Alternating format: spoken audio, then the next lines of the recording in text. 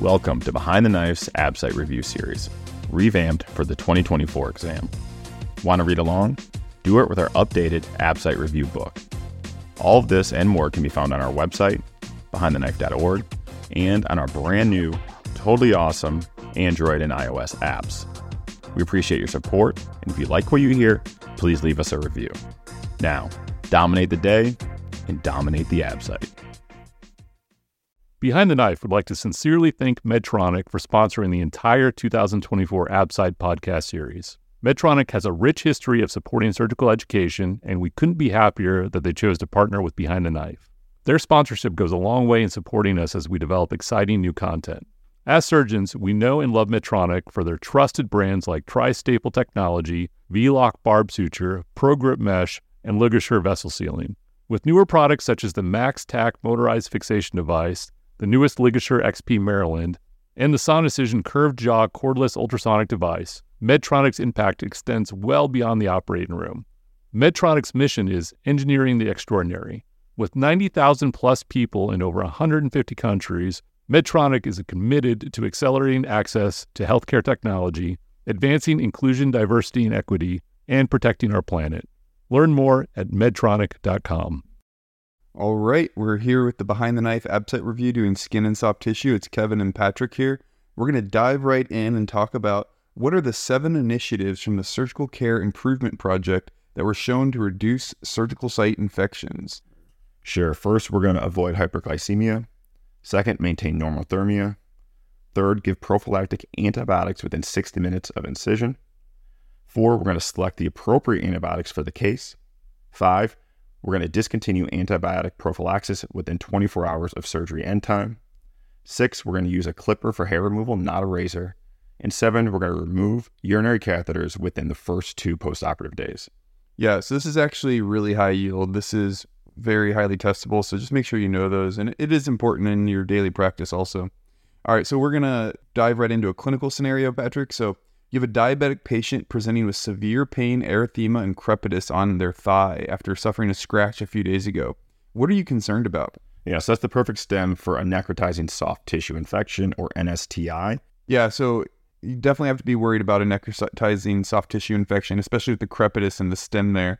So how do we break down and kind of what are the definitions of necrotizing soft tissue infections? Yeah, it's important to recognize that necrotizing soft tissue infections represent a continuum of disease. And so it all depends where that infection is. So necrotizing cellulitis is in the skin and subcutaneous tissue, whereas necrotizing myositis involves the skeletal muscle. Most common infection here is group A strep. And whereas necrotizing fasciitis is an infection that results in destruction of muscle and fascia, this is the one that spreads quickly along those fascial planes. Okay, so let's dive a little closer into necrotizing fasciitis. Yeah. What are the 3 types? Yeah, type 1 is polymicrobial. Type 2 is monomicrobial, and again, the most common being group A strep. And type 3 is a gram-negative marine organism, most frequently Vibrio vulnificus. That was a great pronunciation. I know, I thought I was pretty impressed. So, all right, let's go into the presentation. What are some of the things you see in these patients and what should raise red flags? Right. That early recognition is absolutely essential. Okay, so any patient with a soft tissue infection, signs of systemic illness, and certainly a concerning exam should go to the operating room for surgical exploration. And on exam, the most common findings would include erythema, edema, bullae, especially a hemorrhagic bullae, crepitus, and pain out of proportion to exam. Okay. One thing we talk about a lot when we're talking about necrotizing soft tissue infections is the Learnec scoring system. Yeah. What are the components of that? LRINEC. So this is lab-based. Okay. This is not based on your exam. So I'm going to rattle these off here. White blood cell count needs to be greater than 15,000. CRP over 150. Hemoglobin less than 13.5. Sodium less than 135. And glucose greater than 180. You add these up, and if the score is greater than or equal to 6, this significantly increases the chance that the patient has a necrotizing infection. Absolutely. So you don't need to have this score to have a necrotizing soft tissue infection, but it certainly raises red flags, and you should have a higher suspicion if you do have these lab findings. So all right, we've talked about lab findings, white count, CRP, low sodium, high glucose. Those are all really concerning things. And I should mention, too, that low sodium is kind of a unique thing. And that's often what'll show up on the question stem is that low sodium, because you're wondering, well, this is a skin infection. Like, why are we including sodium in there? That should definitely pique your interest. And clinically, that seems to be how I've seen it also in real life. So it's it's there for a reason. So Patrick, we've talked about labs. So what about on imaging? Would you be concerned? Yeah, so imaging is not required to make this diagnosis. Again, if you're concerned, you go to the operating room and cut on that area. But oftentimes patients will have a CT scan, and if you see gas in the soft tissue on CT scan, this is highly specific for a necrotizing infection. Okay. And so what's the treatment? Yep, early surgical debridement, okay? Early surgical debridement of all that necrotic tissue with plans to return to the operating room in short order, usually less than 24 hours. We're also going to give broad spectrum antibiotics. Usually it's a combination. There's a few different types of antibiotics you can give, but in general, we give vancomycin to cover that MRSA and treat gram-positive bugs. We give clindamycin for its antitoxin abilities, and then something like Zosyn or Unicin to cover the rest. All right, so let's kind of dive into some more skin and soft tissue stuff. I'm going to give you another stem here.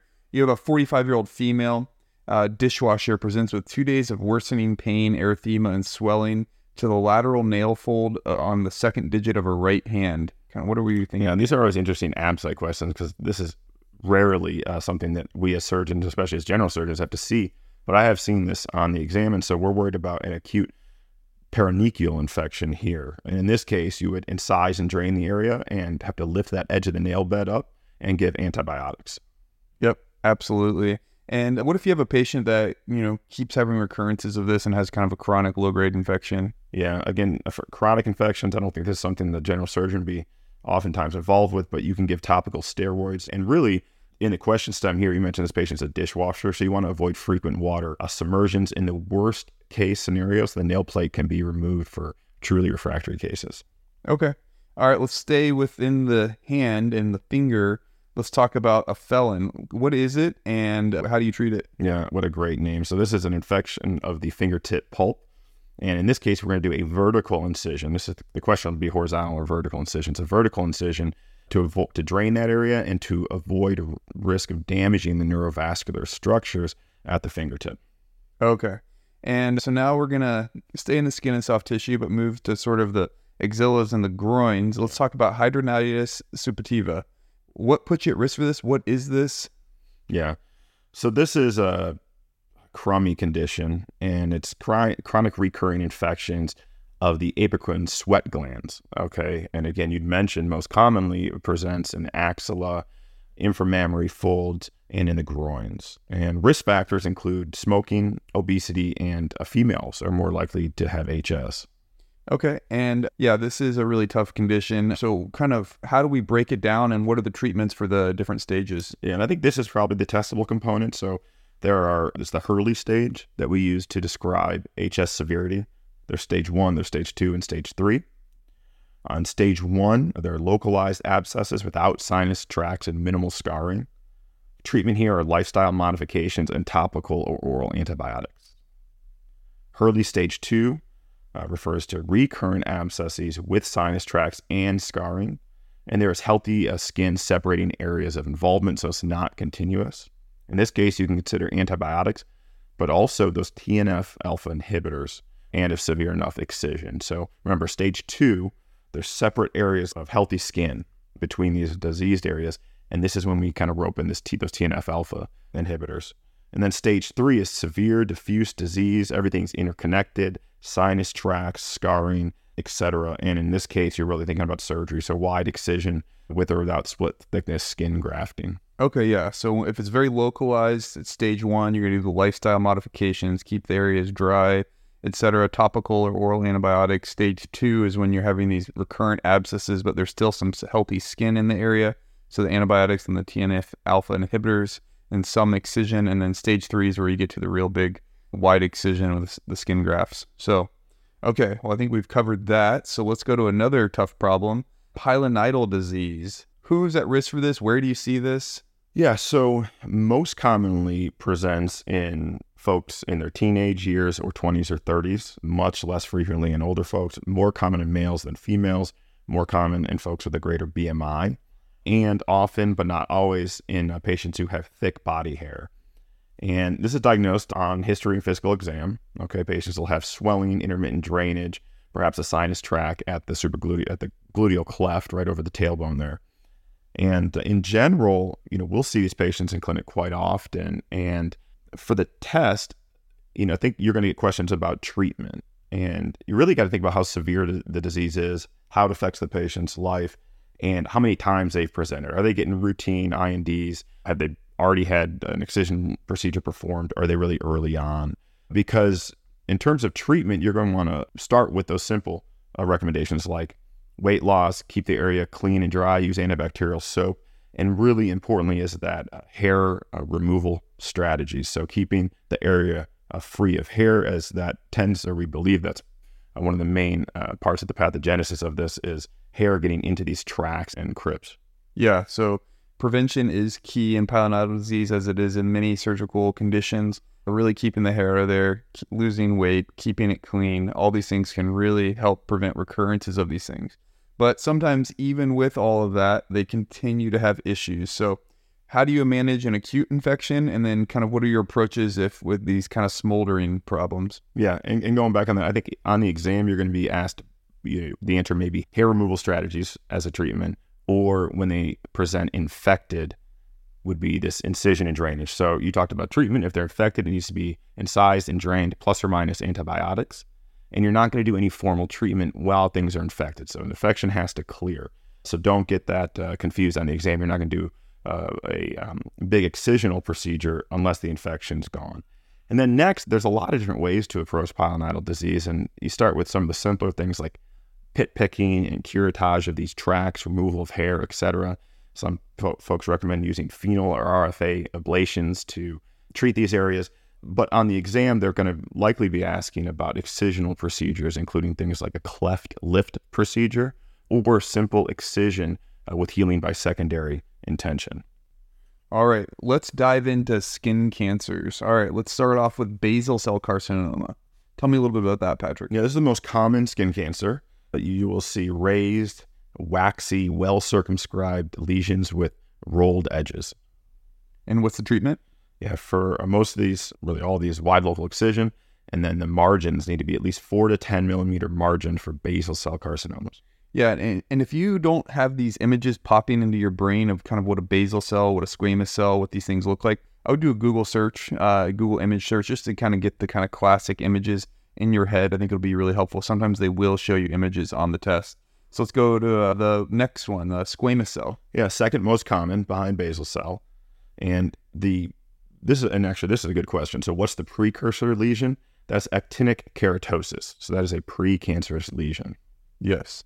And so what does it sort of look like clinically? Yeah, ulcerated skin with raised, oftentimes irregular borders or edges. Okay. And then what's the treatment? Again, wide local excision with 4 to 10 millimeter margins. Same as basal cell. Right. Okay, Patrick, what can you tell me about Merkel cell carcinoma? Yeah, these are rare, and most important for the test, they arise from neuroendocrine cells. Yeah, and so how do they present? Yeah, so these are rapidly growing, firm, red or purple nodules without any ulceration. Okay. And then how do you stage these patients? Yeah, PET scan. Yeah. And what's the treatment? Okay, so you want to resect with 1 to 2 centimeter margins, and in this case, perform a sentinel lymph node biopsy. And you're going to give adjuvant radiation if you're greater than stage 2, which is a greater than 2 centimeter lesion, and for stage 3, which includes any size lesion with lymph node metastasis. Yeah, that is also a testable portion. It's one of the few skin cancers that you give adjuvant radiation for. They are radiosensitive, and so this is one of the few kind of skin cancers that radiation therapy is a big part of the management. So just keep that in mind. All right, so let's do melanoma now. Common.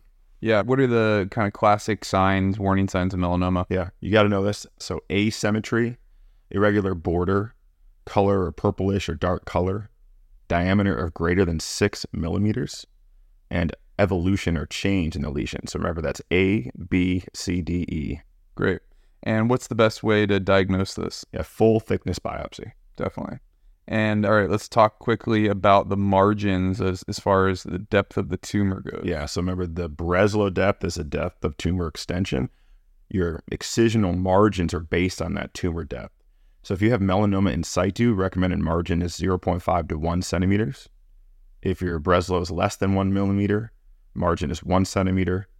Breslow 1 to 2 millimeters, margin is 1 to 2 centimeters. And a Breslow greater than 2 millimeters, margins are 2 centimeters. Okay, great. And so which size of this do you need to do your sentinel lymph node biopsy? Right, this is a high yield question. So we perform sentinel lymph node biopsy for melanoma for any lesions with a Breslow depth of 0.8 millimeters or greater, and in certain melanomas with high risk features like ulceration. Okay, so this can get complex, but in general, what do you need to do if you have a positive sentinel lymph node biopsy? Right, and there's a specific trial, MSLT2, that helps answer this question. And MSLT2 found that serial clinical examinations within the nodal basin using ultrasound is safe compared to completion lymph node dissection. Okay, great. So now what about the patients that present with metastatic melanoma? What medical options do we have for them? Yeah, and these are increasing and important, again, testable questions. So one is pembrolizumab, which is a monoclonal antibody against PD-1. And this has been shown to increase long-term survival in patients with metastatic melanoma.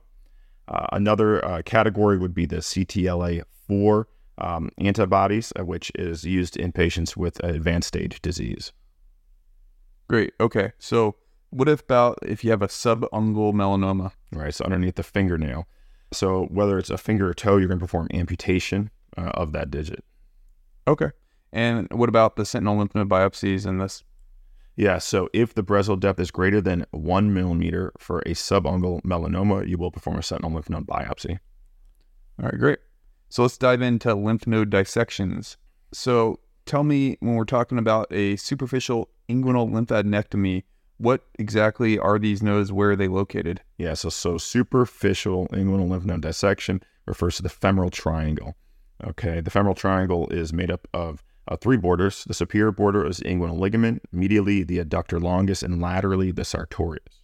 Okay, and now how about the full-on deep lymphadenectomy of the inguinal area? Right, this is a little bit tougher, so I'm going to give multiple borders because it's on a more of a 3-dimensional type space. So we're going from the bifurcation of the common iliac artery to the inguinal ligament, medially to the bladder and ureter, laterally to the pelvic sidewall, and deep to the obturator nerve. Yeah, so basically everything in that lower pelvis. Okay, so let's do our quick hits here. What is the treatment of herpetic Whitlow? Yeah, so observation and avoiding contact with these lesions. We're not going to perform IND as this can cause systemic spread of the virus, interestingly. So how about treatment of striae atrophicae or stretch marks? Reconstruction, excision of that area. Yep. Okay, what is the most common cause of lymphangitis? Streptococcus pyogenes. Most common cause of, can you help me with that word? Erysipelas. Thank you. Group A is strep, and these are raised lesions with sharply demarcated borders. What are the 2 main types of necrotizing fasciitis? Type 1 is polymicrobial, type 2 is monomicrobial, usually group A strep. Okay, and what is the most common bacteria associated with Fournier's gangrene? Right, Fournier's being essentially necrotizing infection in the perineum, E. coli, Klebsiella, and Enterococcus, so stool bugs. Okay, so you did a biopsy of a melanoma and it came back at 0.8 millimeters tumor depth. What kind of margin do you need for this? 1 centimeter. Great. Well, that wraps up skin and soft tissue. Let's drive on. We survived. Thanks for listening, and thank you to Medtronic for supporting surgical residents preparing for the 2024 ABSITE. Since 1949, Medtronic has relentlessly pursued therapies that change lives. Today, we thank Medtronic for supporting surgical residents as they relentlessly pursue their dreams. From all of us at Behind the Knife and Medtronic, dominate the ABSITE.